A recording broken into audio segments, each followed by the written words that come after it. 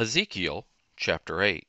In the 6th year, in the 6th month, in the 5th day of the month, as I sat in my house, and the elders of Judah sat before me, the Lord Yahweh's hand fell on me there. Then I saw, and behold, a likeness as the appearance of fire, from the appearance of his waist downward, fire, and from his waist and upward, as the appearance of brightness, as it were metal, as it were glowing metal. He stretched out the form of a hand, and took me by a lock of my head.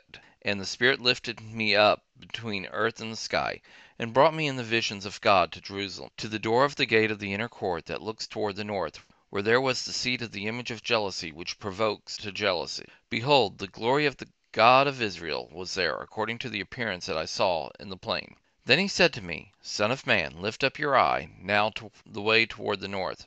So I lifted up my eyes the way toward the north, and saw, northward of the gate of the altar, this image of jealousy in the entry.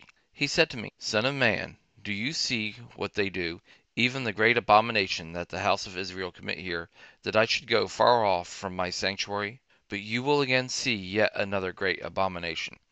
He brought me to the door of the court, and when I looked, behold, a hole in the wall. Then he said to me, Son of man, dig now in the wall. When I had dug in the wall, I saw a door. He said to me, Go in, and see the wicked abominations that they do there. So I went in and looked, and saw every form of creeping things, abominable animals, and all the idols of the house of Israel portrayed around on the wall. 70 men of the elders of the house of Israel stood before them. In the middle of them Jehaziah the son of Shaphan stood, every man with his censer in his hand, and the smell of the cloud of incense went up.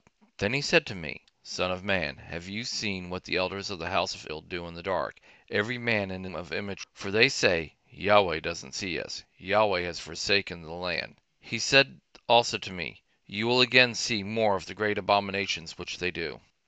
Then he brought me to the door of the gate of Yahweh's house, which was toward the north, and I saw the woman sitting there weeping for Tammuz. Then he said to me, Have you seen this, son of man?